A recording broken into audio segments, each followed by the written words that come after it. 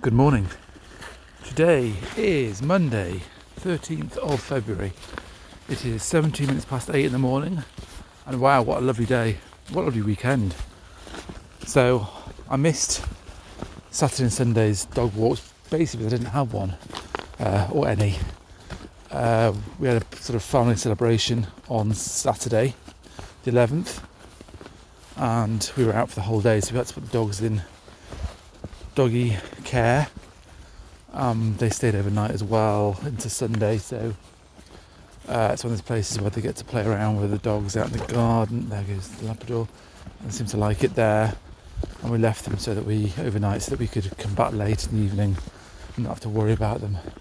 So no walks over the weekend, which was kind of nice in some ways, but it was an absolutely beautiful weekend. Well, Saturday's a little bit cloudy, but yesterday was absolutely beautiful.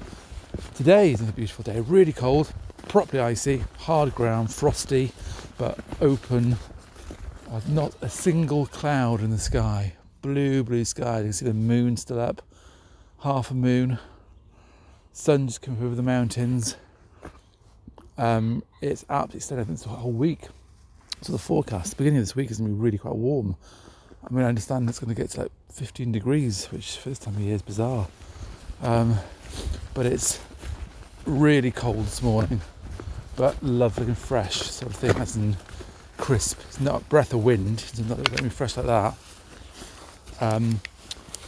So yeah, lovely. Going to try and make the most of this weather, get out. I was out in the garden a bit yesterday, try to get things moving, and you can just get the sense of spring is just starting to come through now.